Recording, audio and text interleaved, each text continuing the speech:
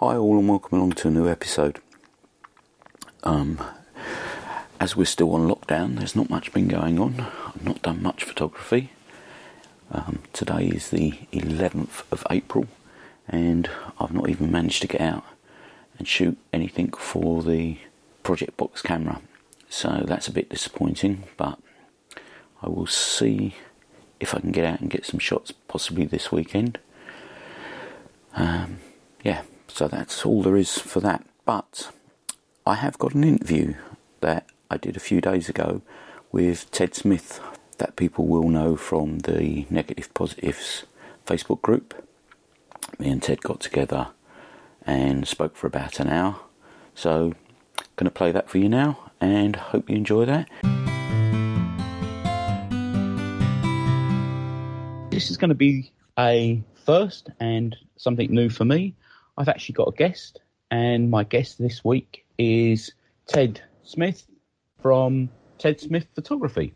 Hi, Ted. How are you doing, sir? Thank you for having me on. I'm privileged. Your first guest. Yeah,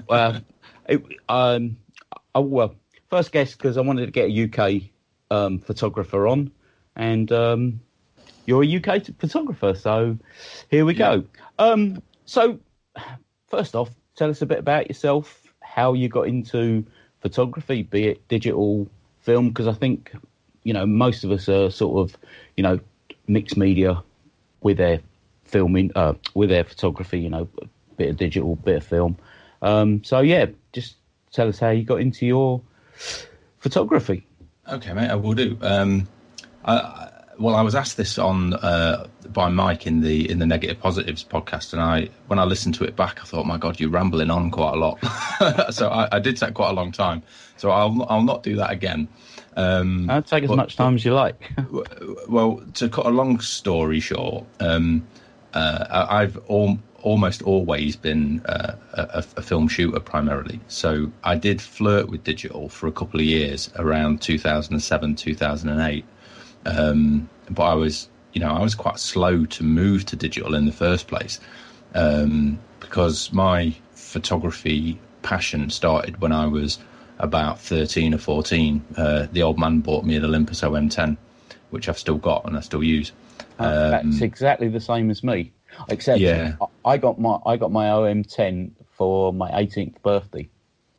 Oh, did you? Right, okay. Yeah, so it's a similar, but give or take 4 or 5 years, we started at similar ages then. Yeah. And I started out with that, started to get a bit of a bug, subscribed to some magazines that in the old days that you used to do, where you used to go to the newsagent once a month and pick up your subscription to this, it was called CameraWise, a really good kind of photography thing that went into a binder. And over the months and years, it built up into a big thing, and I've still got that as well. All right. Okay. So I used to read that, and that's how I used to learn stuff, because obviously you didn't have the internet back in the kind of mid-'80s.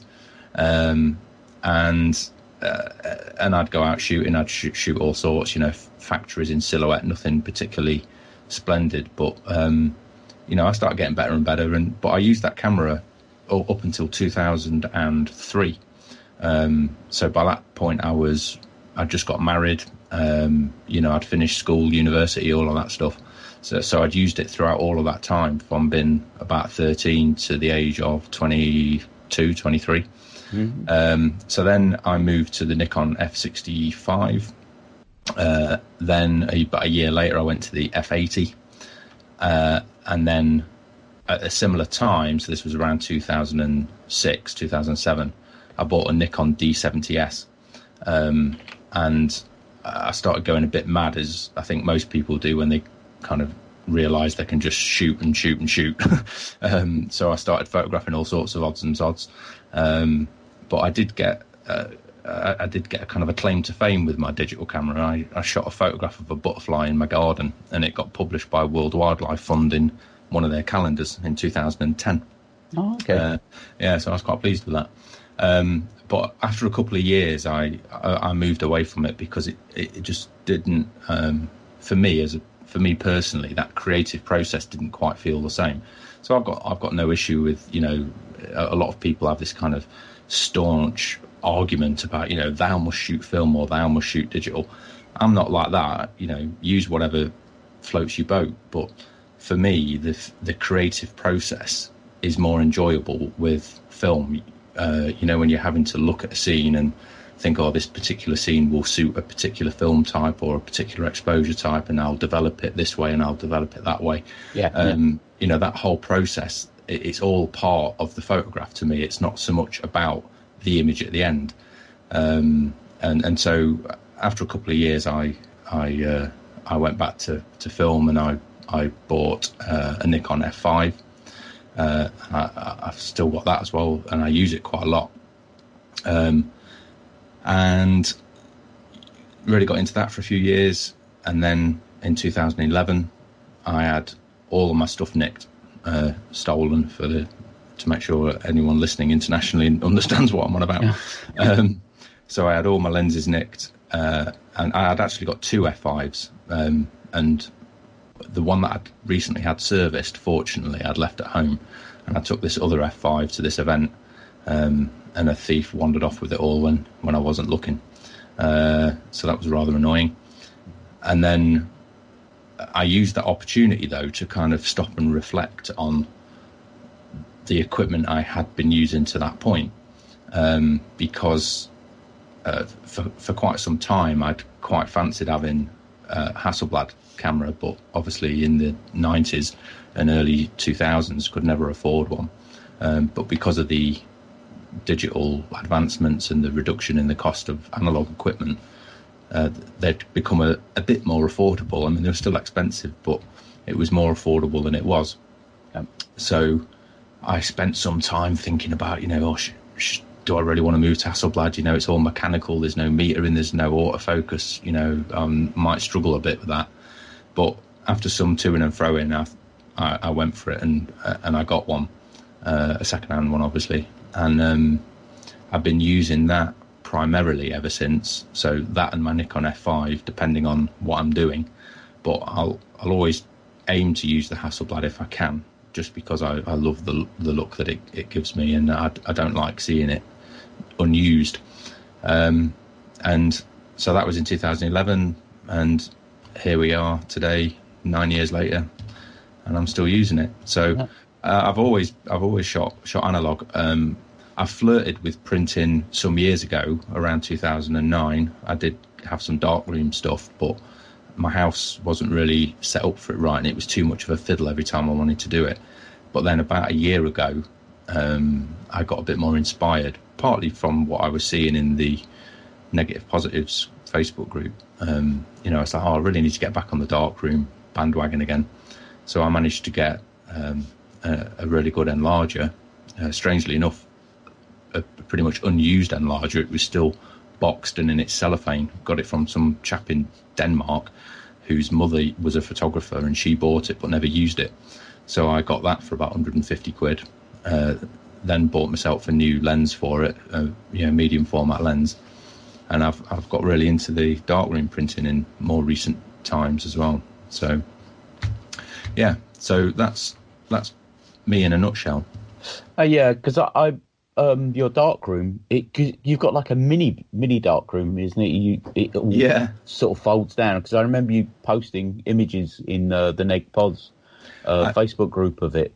I did, yeah. Thanks for remembering that one. I have my little study is about 3 meters square, so it is literally a box room, and half of it has got a desk with all my computer stuff in it, and the other half behind me was kind of generally unused. It got a few things like lent against the wall and stuff, but it was generally unused, and there's one window.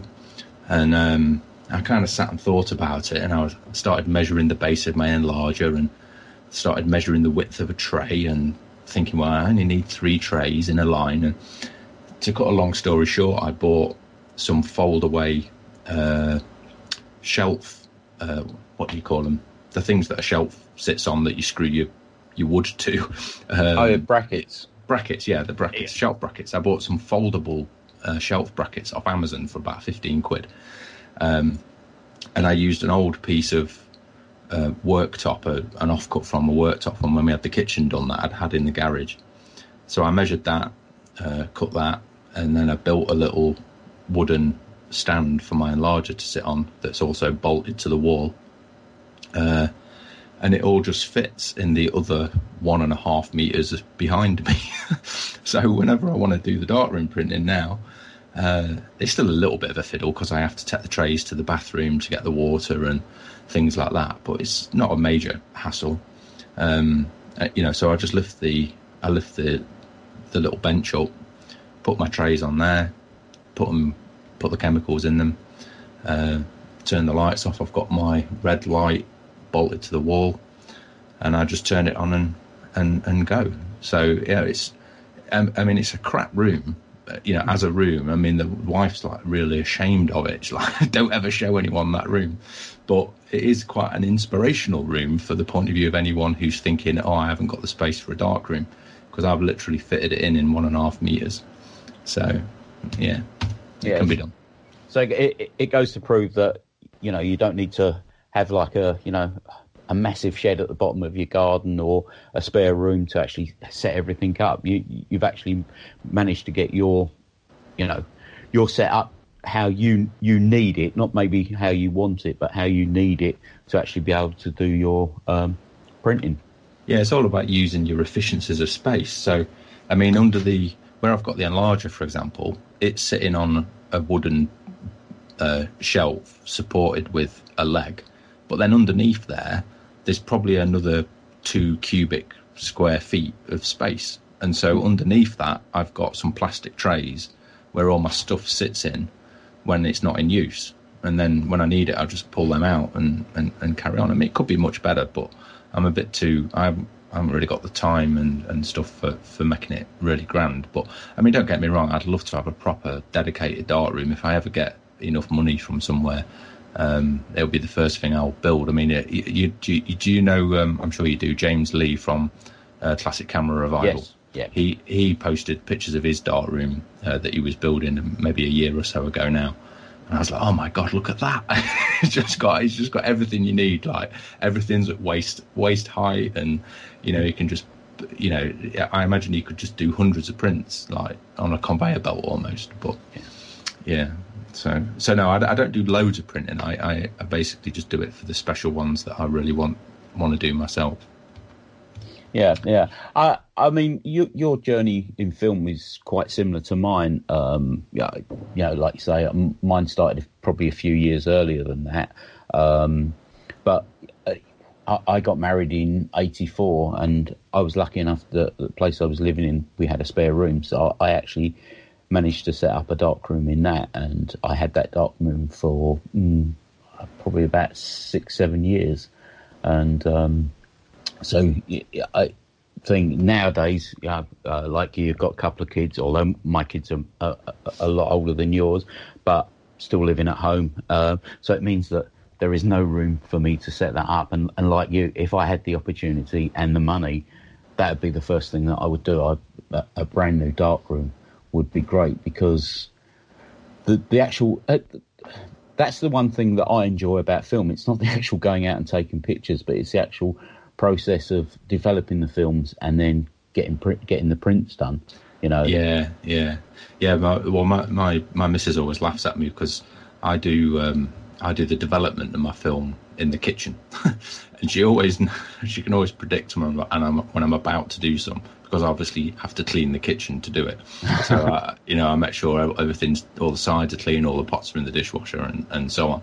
And then she just, every now and again, she'll come in and she'll see me stood at the sink just rotating a little tank in my hand, and she always just looks at me and thinks, God, hey, you get bored of doing that. and I don't, because for the same reason you discuss, it's like, I've shot a roll of, whatever it may be, Delta 400 or Tri-X or whatever, and you've shot it at something like 1600 or 800, and you're thinking, all right, so I'll push this a little bit and that'll make it a bit more contrasty. Or you might think the scene was a bit too flat, so you think, I'll give it an extra minute in the tank. Or it's all that kind of creative stuff that I enjoy, and the picture at the end is just kind of that end result that makes it all worth it, if you know what I mean. It sounds a little bit emotive, but that's how I feel about it.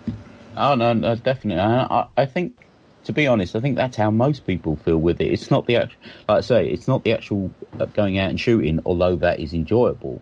it's the final product that you've made, basically from scratch by developing and then, getting your a print done off a neg. I mean, like I say, I haven't got the space or room for an enlarger and stuff. But even so, most of my prints I do digitally.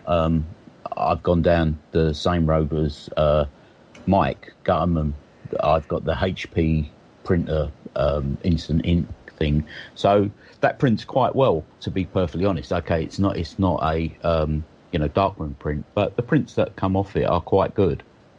And again, it's the enjoyment of that whole process of going from taking the picture right through to actually getting a nice 8x10 print. Yeah, exactly. Have you tried, just out of interest, have you tried the new Kodak Professional have released this new Endura line called Discover Pro Silk or Discover K Pro Silk? No.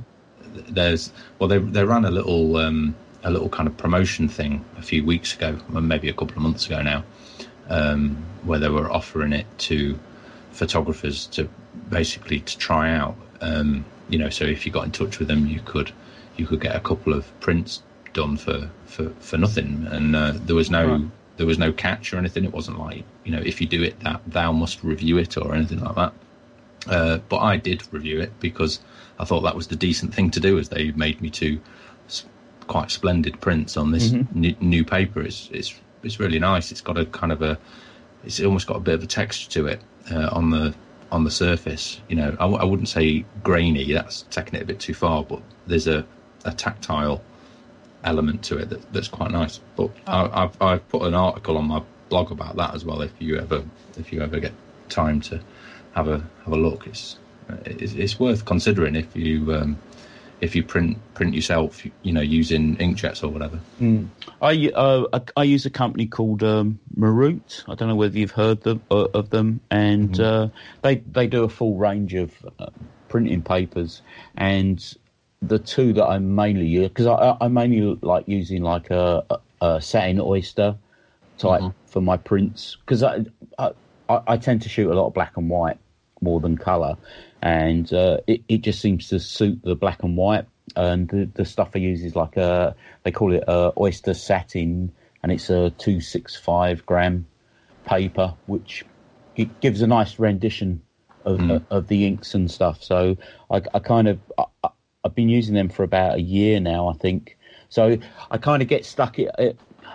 If I find something I like, I tend to stick with it, So even when something new comes out, I might glance at it but think, oh no, it might not be as good as what I'm already using. So I tend to be very conservative in my stuff that I use, even the films that I use. I tend to find a film and go, no, I'll stick with that for thing. I think I spent most of last year shooting Kentmere 400. Yeah, you're a man after my own heart, George. I'm exactly the same. I do not like switching, experimenting. I know loads of people do, and loads of people love it, and they're like, oh, I'm going to take out these 10 different films today and try them all. And, in many ways I admire it, but I just like to stick with a few basic things and kind of become almost a master at them. I'm not saying I am a master by any stretch, but I like to learn the fine characteristics of whether it be the film, the developer, whatever it is. I like to know how best to use it, and I think experience is the best way to do that.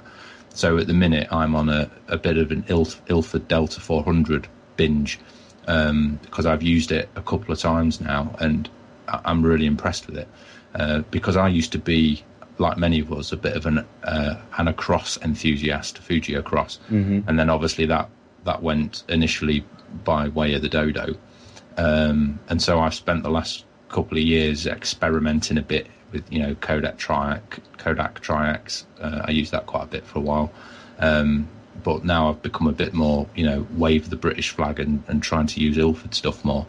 And I've learned quite a lot about the Ilford films, because I used to shoot them a lot in the kind of mid 2000s, but I wasn't as adept as I am now with regards to things like pushing films and development. I didn't do my own development and all that kind of thing.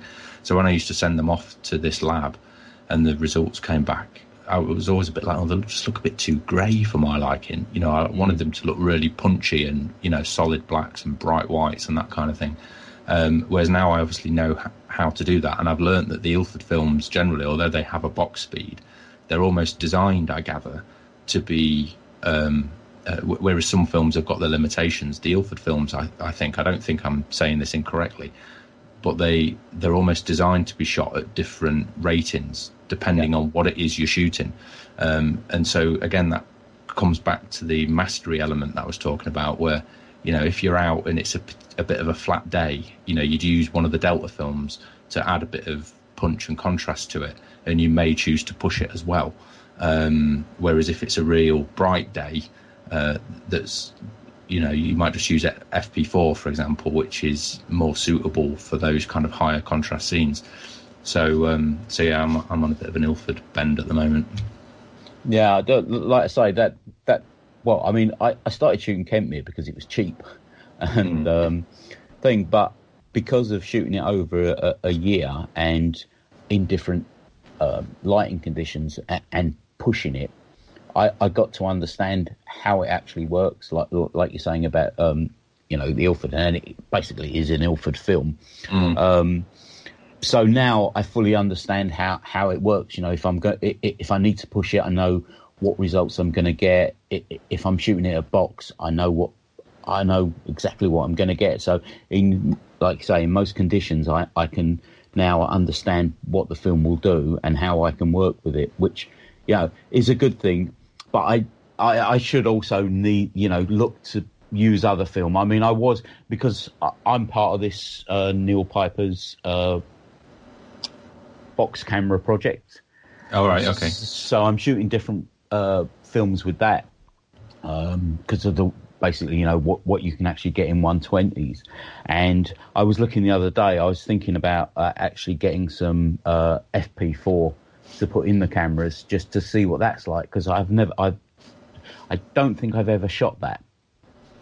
I used to shoot it quite a lot, but that was one of the ones I was talking about where it you know, if you have to use it in the right circumstances, I think, and I've not yet gone back to FP4, but I think I probably will. Although at the minute Delta 100 is a bit more of my preference, because I like quite punchy looking images, and the Delta line generally I think are a bit more a little bit more akin to transparency film almost, in that their latitude is a bit less, so you have to be a bit more spot on with what you're doing.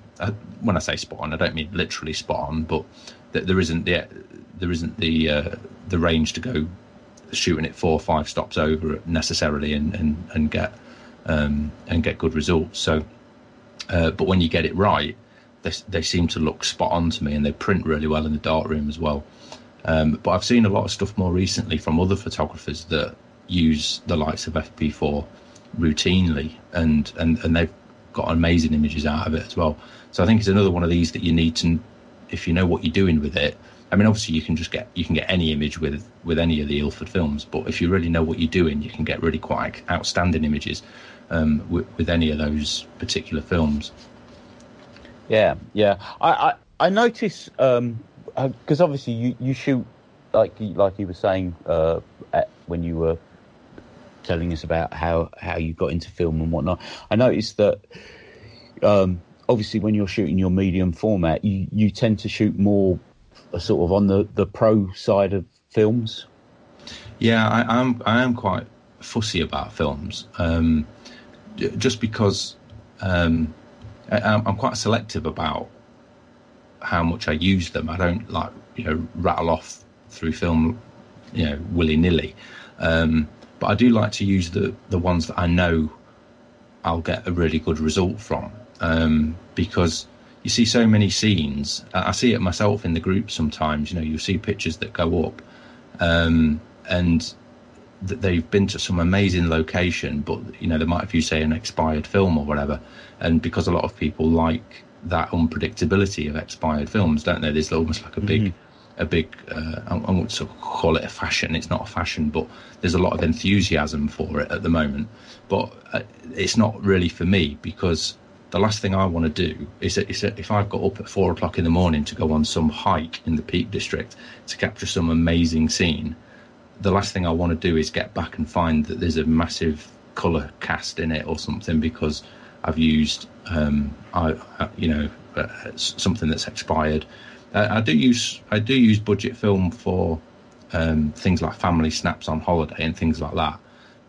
But wherever I can, I'll often go for the pro films because of that. Just in case, if you're at a particular point or a particular place and you're about to take the most amazing photo ever, where all the planets are aligned and you're just going to get the perfect shot, the last thing I want is for it to not come out right.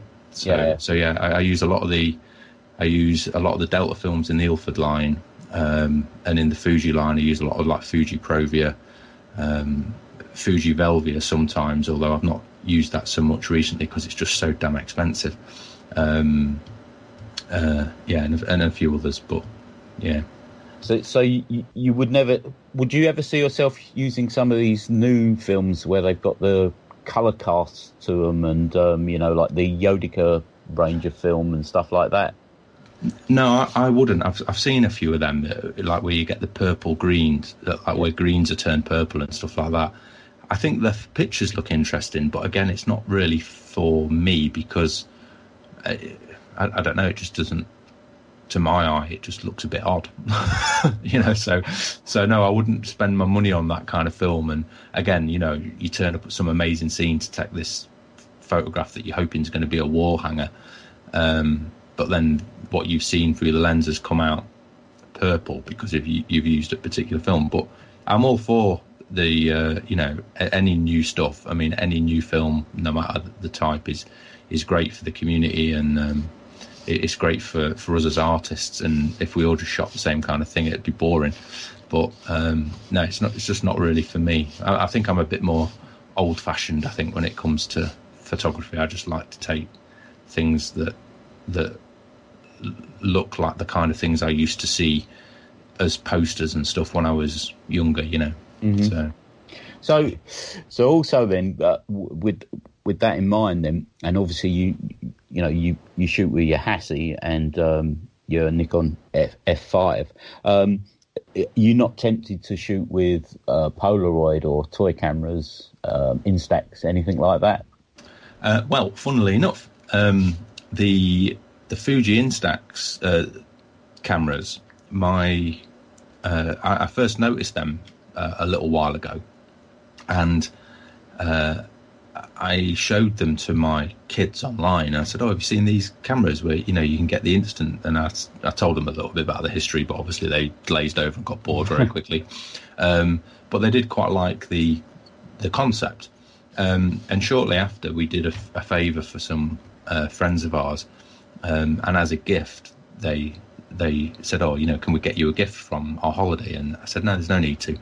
And they said, "Oh, are you sure you don't want any camera stuff or anything? What would the kids like?" And I said to them, I said, "Oh, if you want to buy some of that Instax film, because I'm thinking of buying them those little cameras." And when they got back, they came back with the cameras. They'd bought them in America, obviously a little bit cheaper over there at the time. And they bought them a camera each. And the kids are absolutely loving it. And it's costing me a fortune in bloody stuff because it's like 15 quid for a pack of 10. And but they still cheaper than Polaroid though. True. I mean, I've never actually shot Polaroid, but somehow that kind of missed me when I was younger. But yeah, so they're really liking it, and my daughter in particular, she's been, during this lockdown period, she's perhaps mimicking what I've been doing, but she's been taking snaps of us and her and her brother and stuff. And the back of her bedroom door, is now just a collage of these little Instax photos. And it's kind of got me quite into it because I saw M from Emulsive posted something a little while ago about I can't remember if it was a Chinese developer or somewhere not in the UK anyway, that was making like a new Hasselblad back for square 6-inch square Polaroid stuff, Right. And but it was a bit expensive. But I mean, everything Hasselblad's not cheap, is it? But I think it was proposed that it was going to be something like £700 or £800. So it's quite a lot of money for a. I say for a back. I know it's not just for a back, but it would be quite good fun to have one. But then I think there's another Kickstarter campaign that's doing something similar, and making it for quite a bit less than that, I think. So maybe one day, if I'm ever flush with a few £100 and I can't think of anything to spend it on, I do quite like the idea of being able to take Polaroids with the Hasselblad, because I know you used to be able to, but was it Fuji that made the film for it, and then they stopped or something? I'm not sure. Yeah, I think it was one of the peel apart ones. I think because obviously Hasselblads were mainly studio cameras, and so to get an idea of what the studio lighting was, I guess that's what they used. They used the Polaroid to get an idea that whether the lights were set up correctly and stuff like that. Yeah, it makes sense. I mean, there was a famous there's a famous analog photographer in New York, I think, whose name I forget. You might know who I'm talking about. Who kind of makes a living out of taking Polaroids of strangers with a large format camera, I think. Oh, right. I've forgotten his name, but he uses like a camera with bellows and stuff. And he sees like couples walking down the street, and he'll offer to take them a photograph with his Polaroid photo for something like $10 or something. Oh no, I've never heard of that actually. Yeah, he's been doing it like all his life, I think, from the 60s or something. I think he's a fairly elderly chap now, but he still does it. And it was in his video that I was watching about the Polaroid film. I think it was called like Fuji 160 or 160C or something. I don't know. Yeah. So yeah, what he's using at the moment, I don't know, but yeah, it's an interesting thing. It's worth looking up on YouTube if you can find it. Oh yeah, I will. I'll take a look and see if I can find it. You mentioned there about your daughter using her Instax camera to sort of record what's going on at present, and you did say that she's kind of copying you, and that's partly what we were going to talk about. The fact that we're in this weird situation at the moment with this coronavirus, and a lot of people are housebound, and things are going on, and we've had you see each day either YouTube videos or people posting pictures of empty streets in major towns and whatnot, or people going out. I know there was I think it's on Instagram that someone's going out and shooting photographs of their neighbours on their doorstep families or something. Doorstep families, yeah, that's it. But and in a year's time or whatever, there'll probably be a load of either books or magazines coming out that everyone's shot, empty streets of London and whatnot. And to be honest, if you went out, especially, I know you live in the Midlands, so I suppose what Derby's your biggest city, where you are, Nottingham. Yeah, well, I'm around Derby, and then you've got Nottingham and Birmingham and places like that within kind of 30 miles or so. Right. But yeah, Derby's a pretty big place, and Nottingham's bigger still. So yeah, but I mean, London. Most Christmases you see people going out photographing London, and it's empty Christmas Day because it's Christmas Day. So then the scenes that people are shooting at present are not that much different. But dragging it back to what we're going to talk about is you've actually taken a different approach to how this coronavirus is affecting people, and you've taken the project that you're doing is slightly different, or as far as I'm aware, it's different because I've not seen anyone else actually going down this route of recording what's happening about this coronavirus. Would you like to explain to the listeners what way you're recording this project? Yeah. Well, it's not. Like, I'll be surprised if there's not many people doing it, but they're maybe just not mentioning that they are, because I didn't think I was been particularly unique or original, and in fact it was following a conversation with you and Stanley Phillips and Malcolm Myers, and a couple of other people in our chat only a few weeks ago, and where I kind of decided to do it, because we were talking, and I was saying that I'd quite like to just make a decision that from the day that we locked down, because I think this was shortly before the UK government had said for definite that it was going to go on lockdown. It might have been the day before or something like that. Yeah. Or maybe it was the day. I can't quite remember. But I remember thinking to myself, it'd be really cool to just take a photograph, at least one photograph every day, just of us in our house doing whatever we're doing. It doesn't have to be glamorous. We don't have to look glamorous. Just take a photograph just for prosperity's sake. But I was thinking to myself before our chat online, I was thinking, well, there's not really any point, really, because I'm not going to go and blow 30, 40, 50 quid worth of film, over the period of maybe 2 or 3 weeks, just to capture snapshots of us dotting around in the house. But then during our conversation, it kind of dawned on me that a lot of the time, although I tend to go out with the pursuit of creating a photograph that's going to be, either publishable or printable or wall hangable, or, basically I generally always try and take a nice photograph. And I don't like to waste film if it's not going to be a nice photograph. But it occurred to me that over the years, I've taken loads of little pictures and little 20-second videos of my kids on my iPhone. Just when we're out and about at the park or wherever it may be. And the photograph in itself is just a snapshot, just like any other photograph, and like photographs we used to take in the 80s and 90s with our film cameras back then. They were just literal memory snapshots. And at the time, you don't really look at them, you don't really think that much of them. And then they sit on your iPhone or backed up in your iCloud or whatever, and then it might be 3 or 4 years later and you happen to just look through them. Or the same theory is true of things like Facebook, where it comes up on your timeline and says 5 years ago you posted this picture, and you look at it and you're suddenly like, oh my God, wow, look at that. Or, look how young such and such looked. Or, oh, I've forgotten she had a hair like that.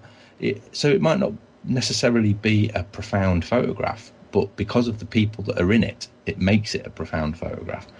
And so following our conversation that we had that day, I thought, sod it, I'm going to be saving a bit of money by not having to travel to work every day for the next few weeks. So why not just buy some film, which will help the industry out a little tiny bit, obviously not a lot, but so, I buy some film, and I'm just going to try and shoot at least one photo a day, just of my kids, of my wife, or whatever it is. And then when this is all over, and it will be over eventually, and in years to come from now, when we all talk about, oh God, can you remember when coronavirus crippled the world? I will have a little book, because that's what I'm going to make when it's all done, a little book of our time together in quarantine, which I'll give to the kids, and the kids can keep it. I hope they'll keep it. And in decades from now, 10, 20, 30 years from now, when they're adults and coronavirus is just a long distant memory, but a significant memory nonetheless, because let's face it, when else in our history of all the shops had to be shut or the school's been closed? This is a profound time. Most definitely. It's a profound time in a child's life, and it's a profound time for all of us in different ways. And so I just wanted to create a series, a catalogue of potentially naff photographs, but things that will still be significant to us as a family. So it's not that, some of the pictures, if I get some good ones, I've already circulated in the group and on my website. I'm not going to put them all on there, because some of them are just, kind of private family life stuff. But the finished product, the finished book, I think is going to be really good, and I'm really looking forward to making it once all this is blown over and we've all gone back to our normal lives. So yeah, that's what I'm doing, and yeah, that's it. Yeah, I'm just looking on your blog where you've posted some of the images that you've already taken, and there's a nice one of your daughter with I guess it's a daffodil where she's holding it up across her eye. Yeah.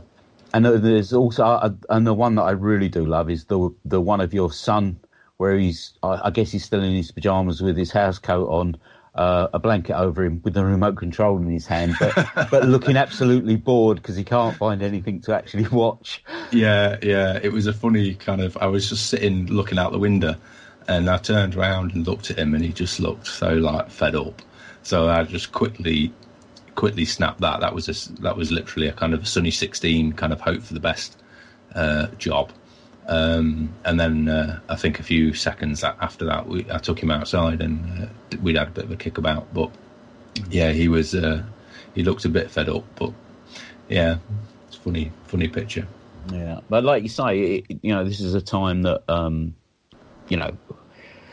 the next few years, people will remember it. But in 20 years' time, 30 years' time, it'll be past history, and people will just go, "Oh, I remember when that happened." I mean, and you're documenting this, as a family thing, which is a really good thing. I mean, you're probably you're slightly younger than me, so you probably don't remember the 3-day week back in the early 70s. No.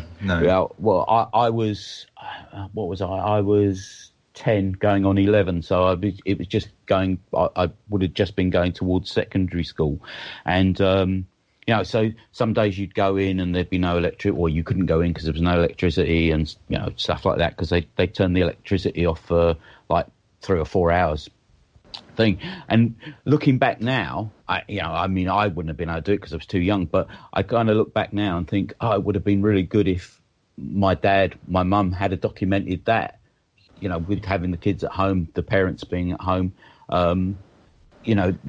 because it's something to look back on. I can tell people about it, I can tell my kids about it, but having that actual, pictorial images to show people is something quite different than actually just talking about it. Yeah, for sure. Yeah, and there's lots of other similar kind of things. Like if you look at a lot of the photographs that were taken, in the 50s and in the Second World War as well, for that matter. A lot of those photographs weren't taken as artistic masterpieces. They were literally just journalistic snapshot type in the moment photographs, where they literally, just stuck it on F8 125th of a second and hope for the best kind of situations. And yet now, we don't necessarily look back on them and reflect on the photographic merit, but it's what's happening in them or who was in them that is significant. And although it might not have seemed significant at the time, and so that's why I've decided to do this, just for our kind of family unit, because like I say, in 20, 30 years time, my kids will be trying to explain it to their kids about how when all the schools were shut, and they'll be like, "Oh, you're joking, I don't believe it," and they'll be able to show them this book that I'll have made for them. So I'm probably also going to stick in the letter from the Prime Minister. I might stick that in as well. You've had yours as well. Yeah, we got ours yesterday. Yeah. Just as I don't know, I won't say evidence that it ever happened, because obviously you're not going to need that. But just as something that's a little bit different to the photographs. So not just your images though, but will you use your daughter's images that she's taken on her Instax as well? I could do. I'd not thought about doing so, because, like I've written in the blog article, I'm a bit of a stiffler for uniformity. So I made the decision that this was all going to be black and white, because of the fact that I can then develop it all myself at home. I made the decision it was all going to be Ilford Films, or it's all going to be developed in Ilford Developer and DDX. So I want it to have like a consistency to it for the whole book. But you're right in that those little Instax pictures are, eventually the sellotape that's sticking them to the door is going to give way and they're going to fall on the floor and they might end up in the bin. So some way of adding them into the book might be a good idea. I'll give that some thought. I need to think of a way of incorporating them without detracting from the black and white uniformity. Yeah, I suppose I could scan them and convert them to black and white, I suppose. But you could do, yeah, I suppose. But or you could just do a second book just for your daughter's pictures and go along them lines. Or I could get her to make her own little scrapbook, I suppose, couldn't I? Yeah. It's worth, needs to be done. I definitely, because these things, like you say, eventually will get lost in the mist of time, and it's. I don't know whether did you see M's article a few days ago where he was talking about his first roll of film that he shot? No, I've not seen that yet. Oh, right. So he basically it was he just wanted to post 36 images from a roll of film, from his first roll of film. This was his first roll of film coming back to film photography, and I thought, so yeah, that's a really good idea. And I thought, well, I'll dig my negs out and see what I've got. And I went through. I've got about 8 or 9 neg folders, so I went through them, and I think I've lost a folder somewhere because I know I've got images back from late 70s, early 80s, but the earliest ones that I could find was from 1987, 88, and they were shot on XP1. Okay, yeah. Which is a really weird film because I don't even know why I was shooting that, because back then the type of film I was shooting was the cheap chemist stuff. So when you took your film into get developed at the chemist, when you got your negs and your images back, you got a free roll of film. Yeah. We'll happy kind days. Happy days. Yeah. So we all kind of remember that. But yeah, so I don't understand why I've got this roll of XP1, but I also know that the images on there I haven't actually got as prints, which is really weird as well. Obviously, I've got them developed, but they were never printed. And the first time that I've actually seen them properly is when I scanned them the other day. Oh, really? Wow. But it just, like I say, so it's, these things do at some point get lost, or you completely forget about them. I forgot about these pictures. These were shot 40 years ago, 30 odd years ago, and I completely forgot about them. And they're nothing special. They're just of some work colleagues messing about in work, a few images from an American football game that I went to in London, stuff like that. And when I say American football game, this is early. These were British American football teams, not as what we know today. And it's so like I'm saying that it is good to document these in more than just film negs and putting them away, like you're saying, with images that are shot on your iPhone. They go up to your iCloud, and you probably never look at them again until you get a notification saying, "Oh yeah, do you remember shooting this 5 years ago?" Yeah.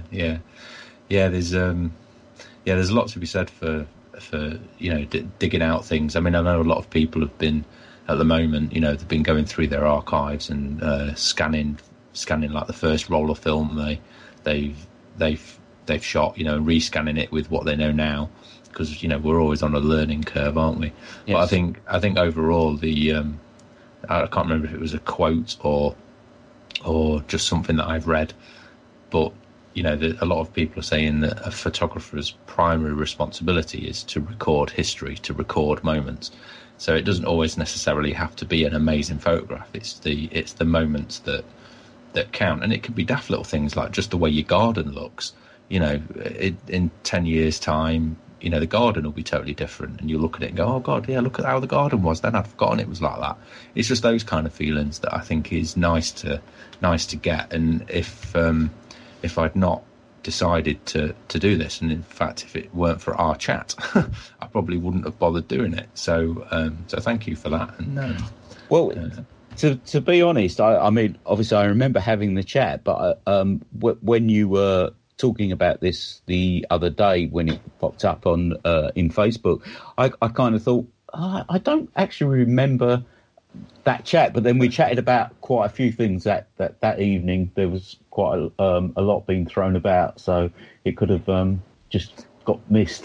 Yeah, it was a fairly brief discussion, but I mean, it doesn't take much to persuade me to pick up a camera and shoot stuff. But I was just wrestling with the idea of, is it going to be a waste of film, essentially? But at the end of the day, film's there to be used, isn't it? And the more of us that use it, the more chance we've got of having it in the future. So yeah, most definitely. Well, I think that's been a really good chat. Do you want to give out your socials? Yeah, I can do. Well, the best starting point is probably the website, which is just tedsmithphotography.co.uk or .com. They're both resolved to the same domain. And from there are links to Instagram and Facebook. But my Facebook page isn't massively, it isn't updated on a hugely regular basis, but I do try to dual post between Instagram and Facebook. So my Facebook handle is Ted Smith Photography, all one word. And on Instagram, it's also Ted Smith Photography, but there's a little underscore between Ted Smith and photography because someone else had got Ted Smith Photography when I went on Instagram. And annoyingly, it's not used. It's just an account that exists, but I can't get it, which is annoying because of my uniformity. Things that I like, I don't like the difference. But anyway, if you go to tedsmithphotography.co.uk, you'll be able to get to it from there. Okay, that's great. And obviously, the images that you've already got up from your because you've actually, and let me just check, you've actually named it. It's family in isolation, is it? Family in. Yeah, coronavirus quarantine. Our family in coronavirus quarantine, yeah. And are you going to update that as and when you get images, or are they going to be the main images that you're just going to leave up there for the time being? I'm going to add to it over time. I'm basically waiting for batches of four rolls at a time. So I tend to, when I do my development, whether this is right or wrong, I'm not too disinterested with it. It's the way that works for me. I mix up some DDX and I'll develop the first roll with that, and then I'll use it again for the second roll, but I'll give it an extra 10% of time. Then I chuck it and I make another batch for the next two rolls. So that's how I do the development. I don't like to risk the developer becoming exhausted and me screw a roll of film up. Yeah, so I use two batches. Two rolls per batch, and so I usually wait until there's four rolls, and then I'll do those four all in one sitting, hang them up to dry, then press them overnight, and then scan them, stroke print them after that. So at the moment, since I put those on the site, I've shot one roll of Delta, Ilford Delta 100, because it's been bright and sunny, and today I've just started on another roll of Ilford Delta 400. So maybe in a week or so's time, I'll have another four and I'll develop them and I'll add them as I go. Not all of them, like I say, only some of the more kind of pleasing ones, if you like. So I'm not going to upload pictures of my wife in her pajamas, for example. I don't think you should be too happy. No. So yeah, it's going to be an ongoing thing, and then once the lockdown's done and dusted, I'll get it printed probably by MagCloud. I've used them already, and they seem pretty good. Although I think they're affiliated with Blurb, who I've also used. Right. But their stuff seems to come from the same place, so I don't know if they're part and parcel of the same company now. But yeah, either way, they produce pretty good books. So I'll use them to produce the finished product. Oh, great! Well, thanks for coming on and discussing this project with us. No, thank you for having me on. Thank you for having me on. It's much appreciated. It's always nice to be. It's always nice to be a guest on a podcast. Yeah, well, like I say. It's get more of the UK film photography or photographers on, and Yeah, there's quite a lot of us, isn't there? Though it's just that not many of us have got big kind of YouTube channels and things like that. But there is quite a lot of UK guys in the groups that we both sit in. So I'm sure you'll have a lot of interest in further guests. Yeah, well, hopefully, and like I say, as this was the first one, bit nervous on this side, but I think it's gone quite well. I think it's gone well. It's to the hour exactly, nearly. So we've not too long, because sometimes people complain when podcasts are too long, don't they? So yeah, they certainly do. And I've not taken up too much of your time. No, it's been a pleasure, my friend. It's always enjoyed talking about photography. So thank you for having me on. Thanks for coming on, Ted. And I'll probably talk to you again at some point in one of their group chats, because I guess this lockdown's going to be on for a bit longer. Yeah, let's do it. Let's keep in touch, my friend. Okay, then. Thank you very much. All right, cheers. Cheers.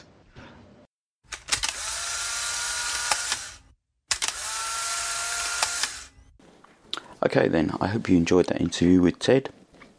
I will leave all of Ted's social media information in the show notes. You can see my work at Flaneur with a Camera or On the Streets Podcast on Instagram, or you can contact me at onthestreetspodcast@gmail.com, or you can also leave a message on the Anchor app. This was my first time doing an interview with anyone, so it was a little bit nerve-wracking. So it was a bit umming and ahhing, which I tend to do anyway. But like I say, I hope you enjoyed it. I hope to possibly do some more, especially in this time where we're all still in a certain amount of lockdown and not being able to get out. So yes, I will see whether I can get some more people to come on and have some more interviews. But like I say, once again, thanks for listening, and bye for now.